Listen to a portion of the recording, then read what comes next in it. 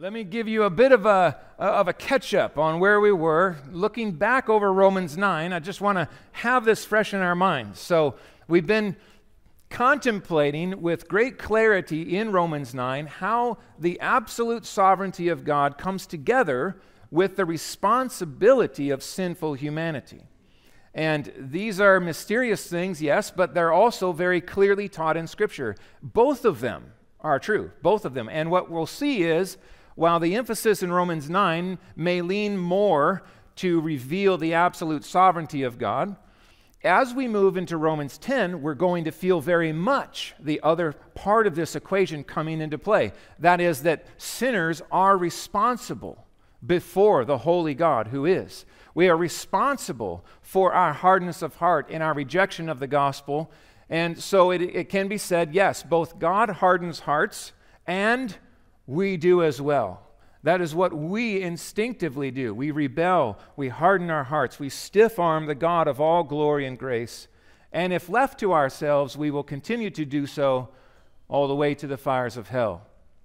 So that we understand, hell is just. It is a just punishment for sinners who have chosen rebellion against a righteous and holy God. Heaven is not fair. To receive grace is not fair. It's far past this fairness concept. It is grace, unmerited and free, lavished by God in sovereign freedom on those whom He chooses. And so you see the heart of this show up in Romans 9, 15 and 16.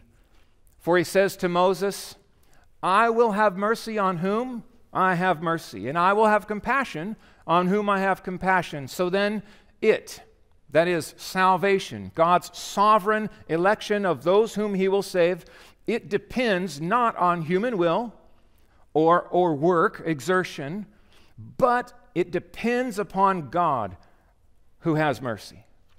What an amazing sum up of Romans 9, right in those verses. Okay, so with that ringing in our ears. Now, here's the thing. In order to feel how these two amazing things come together, and they are taught in the Scriptures, you've got to have that ringing in your ears as you move through the final verses of 9 and into 10, okay? That's why I wanted us to have that in view. Now, I titled the sermon, Solid Rock or Stumbling Stone. Solid rock or stumbling stone. And I think as we move through here, we'll understand what that means more. So let's just dive into Romans chapter 9, verse 30 to 33 here. And these verses, I just was amazed at how you can see that we are saved by grace alone, through faith alone. So when I say by, it means that it is of God completely. His sovereign free grace, unmerited favor, is ultimately the reason anyone is saved. How does He do it? How does He save? Well, He saves through faith in Christ. That's the mechanism, and we're really going to see that kind of work out in the coming weeks. Now, the faith itself is a gift of His grace. So he saves sinners by bringing to them the resources that they lack in order that they may be saved in the mechanism He has ordained. That is, by placing their faith in Jesus Christ alone and being justified, declared righteous by God, and saved. So, verse 30. What shall we say then? That Gentiles who did not pursue righteousness... Wait, I'm reading this wrong. Let me be clear. I read this wrong all week long, and I'm so glad I caught myself. This is not a question after that first question mark. It's a statement. Let me read it correctly here. What shall we say then? This is his conclusion. Let me make a statement, not a question. That Gentiles who did not pursue righteousness have indeed attained it. That is a righteousness that is by faith. But Israel, who pursued a law that would lead to righteousness, did not succeed in reaching the law. That law. Why? Well, they did not pursue it by faith, but as if it were based on works. So, statement of fact, statement of truth. Here you see, you have Gentiles who are living their lives completely unconcerned about the law or righteousness at all. And they all of a sudden are saved. And over here you have an entire group of people who have given themselves to pursuing righteousness in the law. The problem is they've gone about it the wrong way. And they have not reached that righteousness because they pursued it as if it were by works. And so you see, once again, common ground we've covered, especially as we considered Romans chapter 5, right? 5 and 6. The concept of justification by faith alone, apart from works of righteousness. Okay, let's dig in here a little bit. One of the things that stands out in the book of Romans, especially in this passage, is that righteousness is the requirement of God when it regards sinners like you and me. He is holy and righteous, and we have a righteousness problem, you might say, as sinners. We have an issue because we are sinners, we are rebels, we are unrighteous, and God is righteous. And so it's an interesting way to kind of frame just the way you think about the gospel. You could present the gospel in a sense by saying, God who is righteous requires sinners who are unrighteous to become righteous in order to be with him. So you can understand then sin. What does it mean that all have sinned and fall short of the glory of God? Well, it means this. Sin is anything that fails to reflect his righteousness or treasure his righteousness above all else. It's a very simple way to understand sin. My rebellion deep within is a transgressing of the glory of God in his holiness, in all that is right about him. And as an image bearer, I am held to account in a way that a dog or a cat, certainly a cat, oh, careful. We uniquely are those who carry the image of God. No animal, no angel, no one carries the image of God but humanity. And so when we transgress the image that we are to reflect in perfection, we sin. We sin. We offend a righteous and holy God that we have been created to mirror. We oftentimes prefer our own reflection over the God of all glory. When you think about it, it's like pointing a mirror at dirt. That's who we are. We're dirt. He made us from the dust of the ground, friends. We lack righteousness. We need righteousness. And so comes the big question. How will we attain it? Will we pursue righteousness by faith, or will we pursue righteousness by works? And I'll just tell you, on your way home today, I want you to consider the churches and the established religious gathering points that you drive past and ask the question, real simple question. Are they pursuing righteousness today by faith or by works? It is the most distinct watershed difference. It is what all world religions have in common, seeking righteousness. The problem is, most often, it is not by faith in Christ. It is by works of my own. I must be a good person. I must prove that I am a good person by the things that I do. And if I can take this book and find reasons to feel good about myself when I do or don't do the things that I'm called not to do, then all of a sudden I can feel better about myself. And so even a book as beautiful as the law of God can be completely mishandled to the end of destruction. We need righteousness. We lack righteousness. We are called by the Word of God, even in the law of God. The first 5 books and all of the prophets, all of the Old Testament points us to this. This righteousness must be by faith. It was never just about exterior conformity to some set pattern. It was always about the heart, always. One of the things you see in Jesus is he drove it to the heart. Every time he was ministering or preaching, he drew truth past the exterior facade to the heart. He said, "These people honor me with their lips, but their hearts are far from me." And then he said this, "In vain do they worship me." If you want vain worship, walk into an establishment that pursues righteousness by works. That is the bulk of religious activity that is happening right now around the world. If you want biblical righteousness, you must understand the only way that a sinner like you or me will ever be righteousness is if we find it somewhere other than ourselves. It's not in us.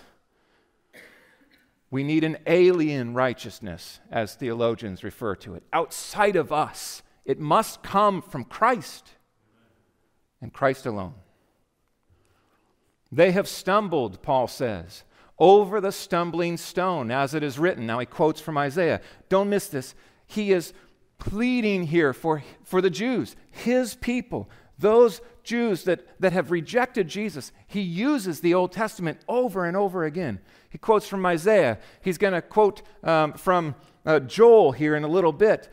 He's quoting from all over the place, drawing attention that the Old Testament points to Christ and his righteousness. Isaiah writes, "I am laying in Zion a stone of stumbling, a rock of offense." And then he says this. Look at this. "Whoever believes in him will not be put to shame."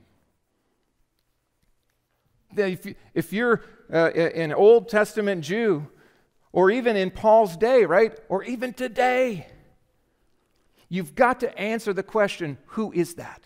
Who is that? His name is Jesus. Jesus the Christ. Promised of old. He will be for some a stone of stumbling. For others, he will be the very foundation upon which they build their lives. Cornerstone or stumbling stone?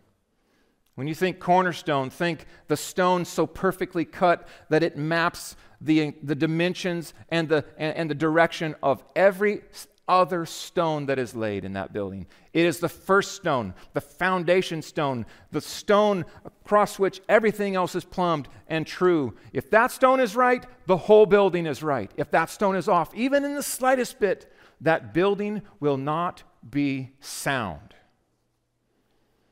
Jesus Christ, cornerstone. But for many in Paul's day and still today, among the Jews, not all now, let's be clear, Paul was a Jew. And God graciously opened his eyes and softened his heart. So some in our day have experienced the glory of God's sovereign grace to break through hard hearts and save them, yes, even among the Jews. But by and large, today, as back in Paul's time, the Jews have rejected their Messiah in Jesus. He is the stone of stumbling. He has tripped them up, and that fall is great. Will you stand upon him as your solid rock, or will you stumble to your eternal destruction over this stone? Why do we need Jesus if we have the law? You could almost hear this question kind of ringing in, right? What's the big deal, Paul? You're acting like we don't have righteousness. Dude, we're righteous, man. We got the law. We do stuff. And we feel good when we do it. We're keeping his commandments meticulously. In fact, we've even added hundreds of extra commandments. Hundreds. And we keep all of those as well. And we make sure everyone else does if they want to feel good about themselves. What are you telling us? We're not righteous? Who do you think you are? Oh, do you see how easy it is to fall prey to this?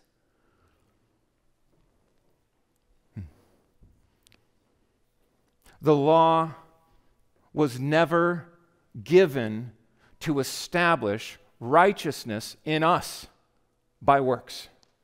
It was never the goal of the law. We are saved by grace alone, through faith alone, in Christ alone. So these Gentiles who weren't pursuing righteousness, all of a sudden, they find it for free in Christ. They are made righteous in Christ. How is it that they are saved? By faith.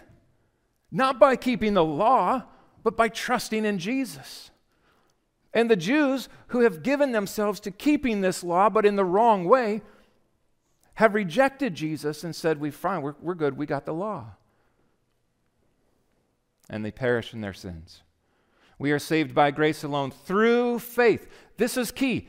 Our salvation meets us. The mechanism of God saving a sinner is faith.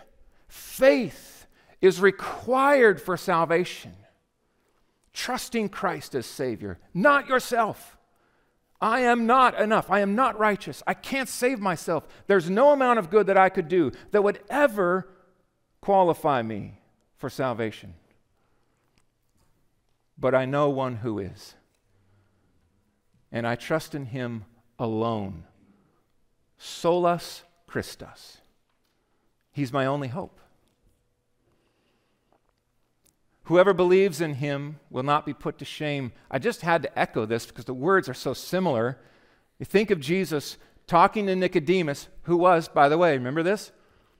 A Pharisee, a leader, right, of law keepers.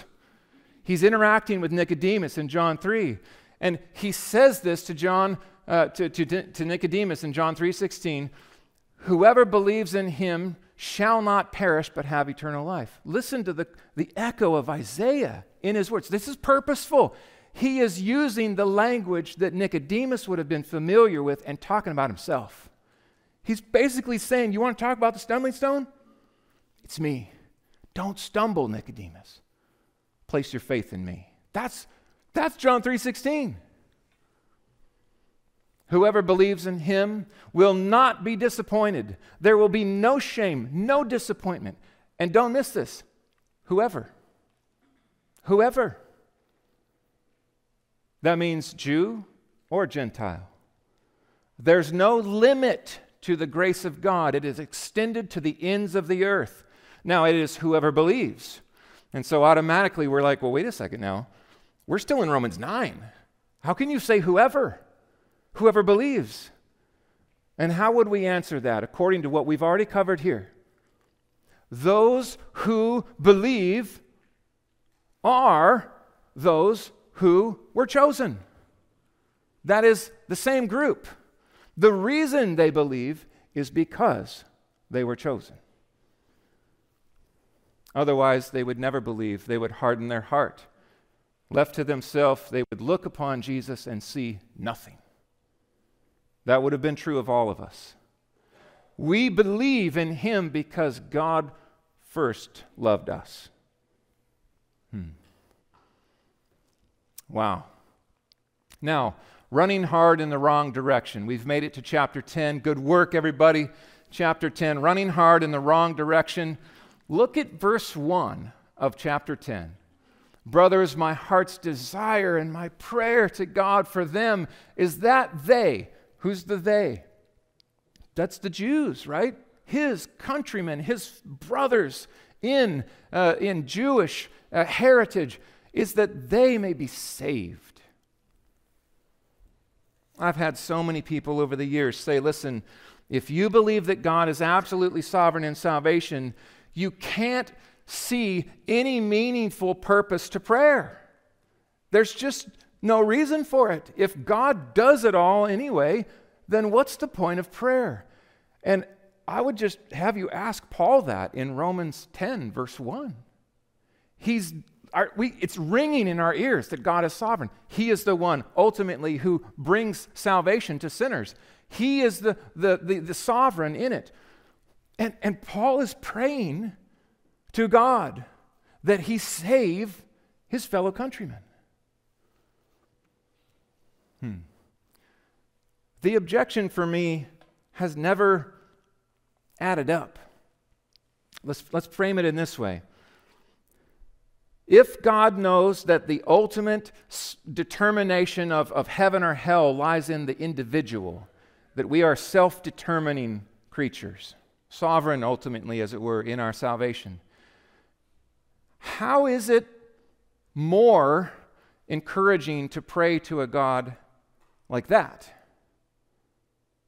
You see, the question I have is, why do we think that God is able to hear prayers more effectively if he is an observer of our free will making decisions than if he indeed is sovereign in saving? It's actually just the opposite, isn't it? Rather than undercut prayer, it establishes it. A God who is able to answer a prayer like that, Lord, please open their eyes. God is not saying, well, I'd love to, but they're free will. I can't really do anything. Right? You see what I mean? And I'm dead serious. I don't want to belittle anyone's theology. I just want to let's logically work it out. You can't really pray to a God who esteems the free will of man above everything else. He's unable. He's limited. But a sovereign God, oh man, you can pray. You can pray, Lord, open their eyes, change their hearts, show them the face of Christ, turn them from their sin, soften that hard hatred of you, and establish your presence, your call in their life, and turn them to Christ. God loves prayers like that. My heart's desire doesn't stop there. He's not just saying, I wish I could do something. He's saying, I'm praying. I am praying to the sovereign God for them, the unsaved, that they may be saved. So, rather than undercut prayer in the slightest, it establishes it on a foundation of confidence that we can pray. And here's how we can pray. Lord, they don't deserve your salvation, neither did I. They are not seeking it, neither was I. But I pray that if you be so pleased to lavish your grace upon them like you did me, please do so. Please do so. You are free. You're not compelled to save. But, oh God, I love them dearly, and I pray for them, and I pray that in your mercy and your kindness, you would find a place to shelter them in your grace. That's a prayer to a sovereign God who delights in saving sinners. The sovereignty of God in salvation and the role of prayer in evangelism. Think of it this way: hearts stirred to pray for life in Christ and hearts made alive in Christ. One of the reasons you have a desire for the lost to be saved is because God has stirred your heart that way. And when you pray ordained prayers. Your prayers are as ordained as the effect that may come from those prayers when God visits with salvation. It's not just the end, it's the means. It's not just the destination, it's the path. And every conversation, and every prayer, and every groaning too deep for words. Oh, Lord, we just had this last night, Jenny and I, her siblings, they're not saved. They can't stand what we stand for. They don't like what we do here. And our hearts are groaning, Lord, save. And so we're on the couch, we're just praying. Do what you can do, God, what they can't. You can do this. Clearly they can't. Their hearts are so hard. We love them, though. Please save. Please save. Either way, you're good.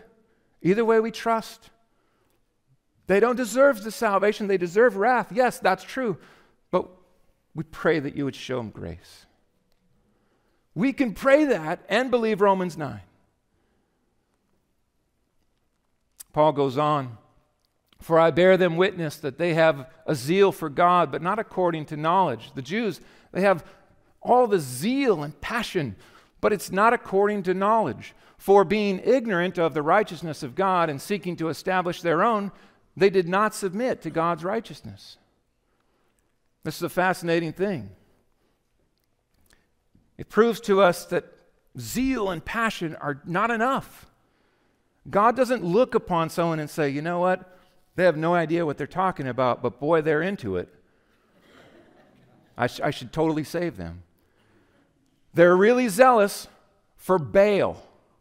They're really zealous for Muhammad. Look at how committed they are to the Punjab way. Their zeal must count for something. No, it doesn't. It doesn't. You can be zealously blind. Think of a racetrack. Everybody lines up, all of Whatcom County on the starting line, and the call is just run. Let's just run. Everybody run the race. And so we start running, and here we go. We're running across the hills, and we're just cruising along and, feeling pretty good, running along. And then here we go. We're running, but look at this. Seeking to establish their own what? Their own righteousness. They did not submit to God's righteousness. So all of a sudden, this guy, he jumps off the track and onto a different track. It's not the course that you're supposed to run on. He goes to this other course, and then we're like, well, what's he doing? Well, jumping in the sand, man. And then someone next to you is like, well, that's probably what we're supposed to be doing with this whole track thing. We should just jump in the sand too. And so all of a sudden, all of us, rather than run the marked out course in the law, in the word, it's still good, but we're not receiving it the way we ought. And so we start backing up, and every day we are committed to jumping as far as we can into the sand. And so we measure, how far did you jump? Well, the 12 feet. I got 14. Keep it up. Someday you'll be, as righteous as me. You see the point? We are jumping in the sand, not running on the track. The Jews had taken the law and completely rejected its whole purpose. The point was never jump in the sand and then measure to see who's most impressive, who can jump the farthest, and then judge those that can barely jump at all. It's completely backwards. That's not the point of the law. And God says, that's not righteous, not impressive. You were made for the track. What are you doing in the sand? The ever-deepening pit of self-righteousness. There is a poison, and it may be present here. It could be in this room right now.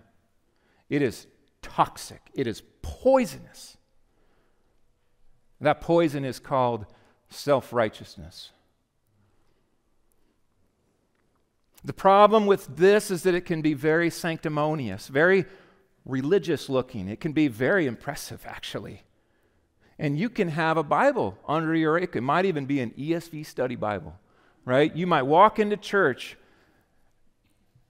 and you carry that Bible, but in your heart there is this focus on you, right? It's like, here I am. Check. Sunday morning. Again. I don't miss church. Can't say that about these people. They really should have heard this sermon. Oh man, I'm telling you, friends, once you start down this road, even though you may be talking about Jesus and talking about things like grace and mercy and singing songs about the gospel, it is dangerously possible to be digging a pit for yourself in self-righteousness. This is what the Pharisees did really well. That's why Jesus kept saying, what are you doing in that hole, Pharisees? Look at what you're doing. The problem with self-righteousness is it doesn't stop digging. Even when it realizes it's in the pit, it just keeps digging deeper. And you do some moving of dirt, and you throw it out, and you're like, well, that was awesome. Man, I feel good about me. I feel holy and righteous. And then the very next thing that comes is, I feel like I'm better than that person. I'm doing a little better than she is. Pride and judgmentalism define self-righteousness. If my righteousness feels better about itself by belittling others' lack of it, I am in the pit. And the most dangerous thing about this is often you don't even see it. People tell you, that's self-righteous. What you just said, that's self-righteousness. Do you not hear it? I don't know what you're talking about. I'm just digging. And I feel good about it. Oh, friends, be warned. Be warned. The gospel is a gospel of grace that should humble us, never exalt us, to look down upon other sinners and say, oh, God, I thank you that I'm not like this loser. Right? Thank you for all the things I do for you. I give tithes, I pray, I never miss church. I've been a charter member of this church since it was founded. I taught Sunday school. I got the been there, done that shirt from the Mexico mission trip. Look at all the things I do for you. I thank you that I am so amazing and not like this guy. That will lead you to the fires of hell so fast. There are many religious people, very religious people, who are in the flames of hell right now. And they were so impressed with themselves that they thought for sure those gates would swing wide open. And they heard the words, "Depart from me. I never knew you, workers of lawlessness." You dug your own grave. Be warned, my friends, be warned. All of us, we all have to guard against this. Paul goes on to say this, "For Christ is the end of the law for righteousness." Here it is. This is the answer, friends. How does a sinner like me ever become righteous? That right there. Christ. He's the end of the law for righteousness to everyone who believes. How do I find the righteousness? By faith. It's by faith. What does the word end here? Does that mean termination? He terminates the law? No.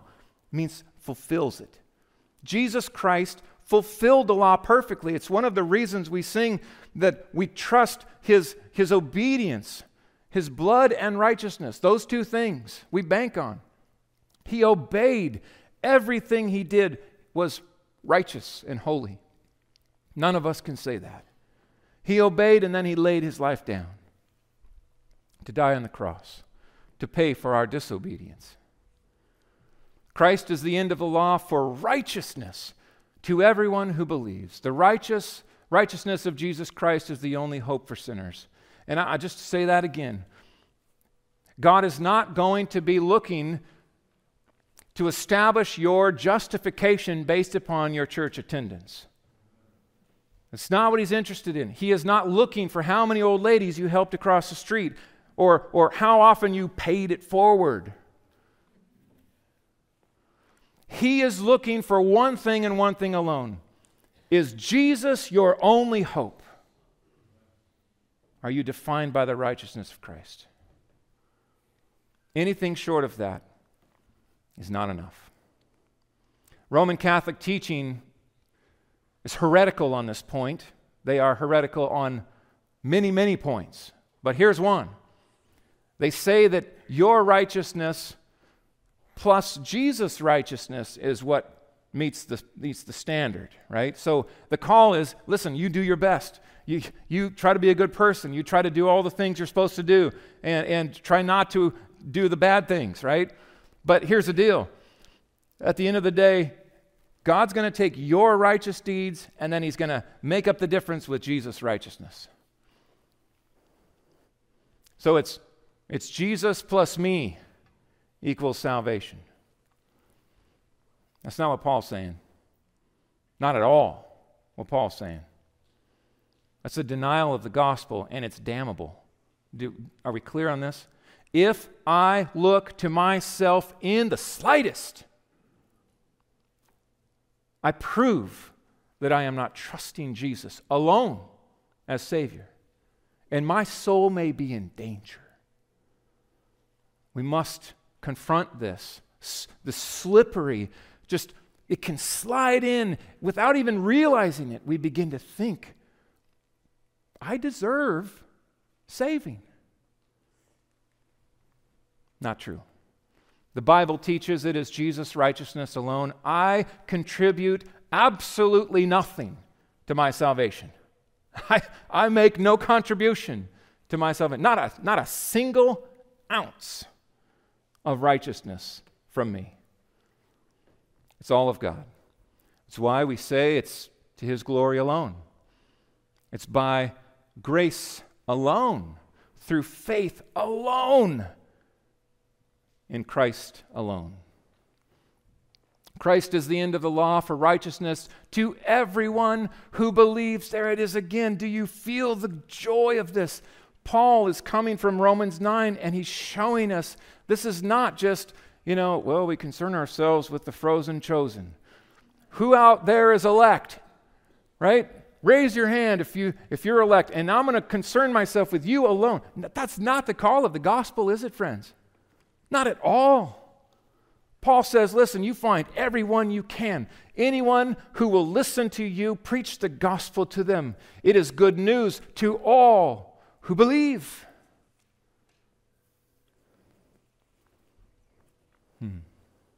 Some will harden their heart and turn and walk away to their own destruction. Some, by grace, unmerited favor, because God has sovereignly established their election unconditionally in eternity past. Some, when they hear this gospel, He will make them alive. And they will hear with ears, and they will see this Christ of love who laid His life down for them, and they will run with faith to embrace Him, the faith that God gives. This is good news for evangelism too, isn't it? Good news. It's not on us to try to stir up some emotional response or manipulate things or just have the right amount of fog and lasers in the room and like 48 repeats on that last song until they finally say, please just let me go. I'll run the aisle, whatever. It's not that, is it? It is confidence in the Spirit of God who can save the hardest heart. The gospel is not complex, it's amazingly simple. Our call is to share it with everyone and trust the Lord to land it in the supernatural way that only He can. Now, the simplicity of faith, these final verses of chapter 10 today, we're going to cover this, the simplicity of faith. This is what makes it so difficult. That's the funny thing. It's so simple. It makes it so hard for people to conceive. For Moses writes about the righteousness that is based on the law, that the person who does the commandments shall live by them. And I would just add, who is that? Who does that? Anyone? Has there ever been a person on this earth that has obeyed the law and never sinned? Perfect obedience. The only answer is one. His name is Jesus. And He is the only hope of righteousness. The law was never given to save us. The law serves two purposes. We covered this earlier in Romans. It reveals the righteousness of God, and it reveals our lack of it, right? We are not righteous. That's the whole point. It's one of the reasons I wanted to do Leviticus before Romans. Every day we're back doing the same thing. Why? Because we sinned again. More blood, more animals dying, more burning carcasses on the fire. That should be me every day. It says again and again, it crushes us with the weight of the reality that we are not righteous. And at the same time, it shows us there is going to be provision made for you. That Lamb, his name is Jesus. He is the Lamb who takes away the sin of the world. He's coming. Place your faith in him as you sacrifice. The righteousness based on faith says, do not say in your heart, who will ascend to heaven? That is, to bring Christ down, or who will descend into the abyss? That is, to bring Christ up from the dead. But what does it say? It says, he's quoting from Deuteronomy here, by the way. Again, Old Testament, just bringing it to bear. The word, my friends, is near you. It's in your mouth. It's in your heart. That is the word of faith that we proclaim.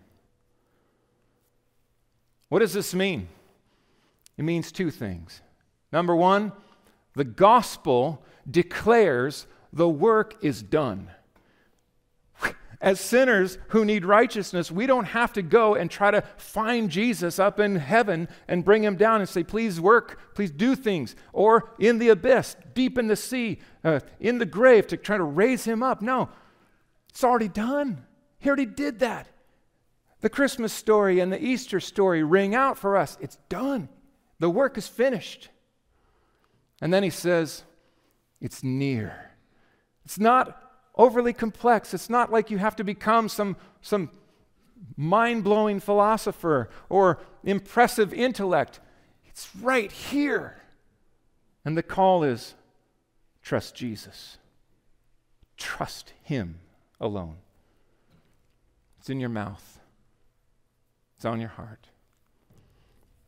He goes on to say this, because if you confess with your mouth that Jesus is Lord and believe in your heart that God raised him from the dead, you will be saved. For with the heart one believes and is justified, and with the mouth one confesses and is saved. What is he saying here? Now, we've got to be careful. Otherwise, we'll turn this into the very same problem the Jews did with the law. If all of a sudden we take this and we're like, oh, well, that's what you got to do. So we're going to go to people and say, listen, hey, I need you to say something. Repeat after me. Just say, Jesus is Lord. Now believe it. And now say, I believe Jesus was raised from the dead. Say that. Okay, you're saved. Is that what Paul is saying? Is this just some formula we lay on people? These two things? Just boom, say it. Believe it. Done.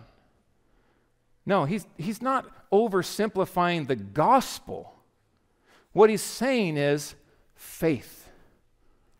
It's faith that saves. It is not works.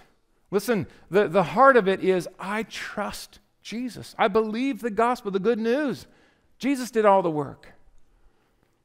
The mechanism of faith has a focal point, and his name is Jesus. My righteousness comes from him alone. I bow to him not only as Savior, but as Lord. So believe and bow. Believe and bow. If you don't bow, you don't believe. Let's be clear. All of this hubbub about how you can have Jesus as Savior but not really surrender to him as Lord, where is that in this Bible? It's silly. If you treasure him and you see him for who he is, you're not only going to believe in him, you're going to bow at his feet and say, King Jesus, lead the way. I owe you everything, all my days. You are my sovereign, not me. I turn from all of my wickedness and I trust you alone. So believe and bow. Believe and bow. What is the appeal of works righteousness? Well, it's tangible. Why have so many fallen prey to this? Well, faith in Christ is hard to wrap your hands around, right? But if you crawl up the steps on your knees and beat your back with a chain as you crawl to atone for your own sins, then when you get to the top of the steps, you can say, I did it. It's finished. I did something and I deserve something. You see the nature of this. Works are so tangible, and so we have this inclination toward just grab onto that. faith and trust in Jesus, that's harder. It's harder. It is why Paul described the gospel as foolishness to some. It's the foolishness of the gospel. Listen to his words in 1 Corinthians 1. For since in the wisdom of God, the world did not know God through wisdom, that's the way he ordained it be, it pleased God through the folly of what we preach. It's foolishness. We are preaching foolishness, my friends. Believers, when you share the gospel, it's foolishness to the world. And it's the only way to be saved. It's how God has ordained that salvation meet the chosen. For the Jews demand signs and the Greeks seek wisdom, but we preach Christ crucified, a Savior who was killed and died on the cross and rose from the grave. He is indeed a stumbling block to the Jews and foolishness to the Gentiles. You mean you treasure a king who was crucified? They would say, fools. What a bunch of weaklings. We want a king who's triumphant. And they missed the whole point. You talk about triumph. The world has never known triumph like this king who gave his life and then conquered death. But to those who are the called, both Jews and Greeks, what do we hear? What do we see when the gospel is proclaimed? Christ. The power of God and the wisdom of God. We see glory when the world sees foolishness. Called, that is called to life. We are saved by grace alone, my friends, through faith alone, in Christ alone. That is the call of these verses once again. Grace, it is sovereign, it is free, it is unmerited, it is unconditional election. Faith, it is a requirement. It is something we do not have in and of ourselves. It is a gift of God's grace at the moment of conversion. And Christ is the only Savior, the only hope for sinners. There is only one place to receive righteousness, and that is Jesus Christ. So our response this morning, where do you stand with Jesus? Is Jesus Christ to you the very foundation upon which you build your life? Is he your confidence that in this life and the next you are going to be safe from the wrath of God, sheltered in the harbor of the righteousness of Christ? Is that your confidence in this life? Or are you playing the game of works? Listen, I'm doing my best to live this life. I'm trying to be a good person. I'm feeling better about myself than that guy should. And at the end of the day, I'm just going to stand before the Lord and hope it all works out. Because I'm a pretty good guy. I pray that you not stumble over Christ, but that you stand upon him with everything that you are. Let's talk about George Bercumpus. On Friday, when we gathered in this room to say goodbye to a dear brother, a dear friend, was our great comfort found in all the good things that George had done? Was the most reassuring comfort that George is with Christ face to face, was that rooted in that George was just an amazing guy? He was an amazing guy. But as I said on Friday, and as George agreed, as we talked about that day, George was a sinner who needed righteousness. And he was not righteous in and of himself. I'll tell you the greatest comfort for Gert, for the family, for all of us who grieved and had to say goodbye to George. It was not George's righteousness. It was the righteousness of Jesus Christ that George, with faith, embraced and bowed before. George is alive today not because of his own righteousness, but because of the righteousness of Jesus Christ. That's the comfort in this life and in the next, friends. See it as clear as day. My hope is built on nothing less than these two things: the blood of Jesus Christ that atoned for my sins, and oh, how great a sinner I am, and his righteousness, his obedience. Every time I disobeyed, Jesus obeyed. And I have that by faith. I dare not trust the sweetest frame. What does that mean? What is it? We sing this all the time. What does it mean? It means that on my best day, I do not stand justified because of me. The most amazing presentation of any righteousness that I might think is impressive is not trustworthy. Don't put your trust there, friends. Wholly trust in Jesus' name. It's his righteousness and his alone that saves. Let's pray. Oh God, we delight in the righteousness of our Savior and Lord, Jesus Christ. We thank you that the gospel is just unbelievably simple. It's so incredibly simple, and yet we wouldn't see it apart from your grace. We would have said foolishness. And so we owe all to you.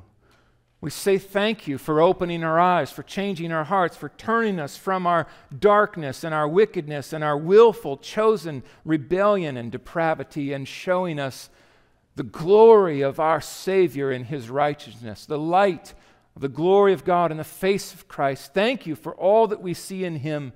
Jesus, thank you for all the days that you obeyed as you walked this earth. Thank you for every obedience that now is mine by faith. Thank you for being not just Savior, but Lord, sovereign King, ruler of me and my portion forever. Oh God, we give just thanks and glory to you for the gospel, the simplicity and the glory of the good news that sinners can be made righteous by faith in Jesus Christ alone. I pray, God, if there would be any here today who have yet to turn to Jesus and put faith in him as Savior alone, that you would accomplish that now. Stir hearts, open eyes, cause the scales to fall off and the beauty and glory of Christ to shine bright.